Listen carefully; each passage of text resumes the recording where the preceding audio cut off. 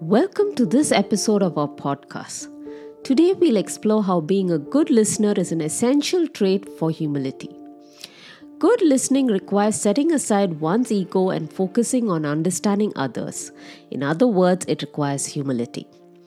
In today's world, virtual meetings have become the norm, making it more crucial than ever to be present when communicating with others.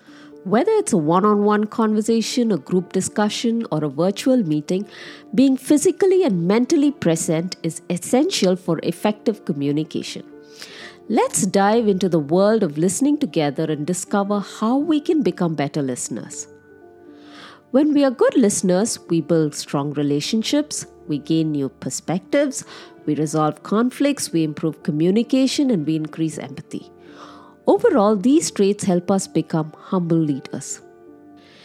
Here are some techniques that I find helpful to stay present while listening, which also help to communicate better. Eliminating distractions. It's essential to be eliminating any distractions that may take your attention away from the person speaking. This means turning off your phone, closing your email, and finding a quiet place to listen. Sometimes I overdo this and just put my phone aside and get into a conversation or work without knowing what's happening around me for hours. This also is not good. Practicing active listening. Active listening involves paying close attention to what the speaker is saying, asking questions, and reflecting back what you've heard to ensure that you understand their perspective. This usually depends on the other party.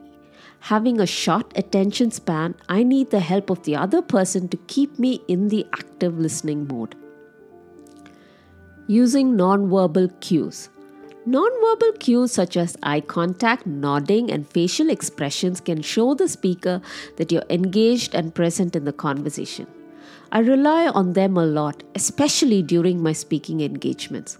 However, this can be a challenge when our only audience is a mic and a laptop with a camera accompanying it at times. We also need to be mindful of our nonverbal cues and use them to convey our message effectively. Avoiding interrupting. Interrupting the speaker can break their train of thought and make them feel unheard. It's important to wait for them to finish speaking before responding. This is an area where some years back I was really bad, constantly interrupting people as I was so excited to mostly empathize with them or to give them a solution. Thanks to people who have patiently worked with me, today I'm a lot better. But I know there is still scope for improvement and I'm working on it. Showing empathy. Showing empathy involves understanding and acknowledging the speaker's feelings and experiences. By showing empathy, you can create a deeper connection with the speaker and foster a more meaningful conversation. Well, I was showing empathy, but not the right way. I'm learning to balance this trait with active listening. By implementing these techniques, you can improve your listening skills and become more present and engaged when communicating with others. Lastly, practice.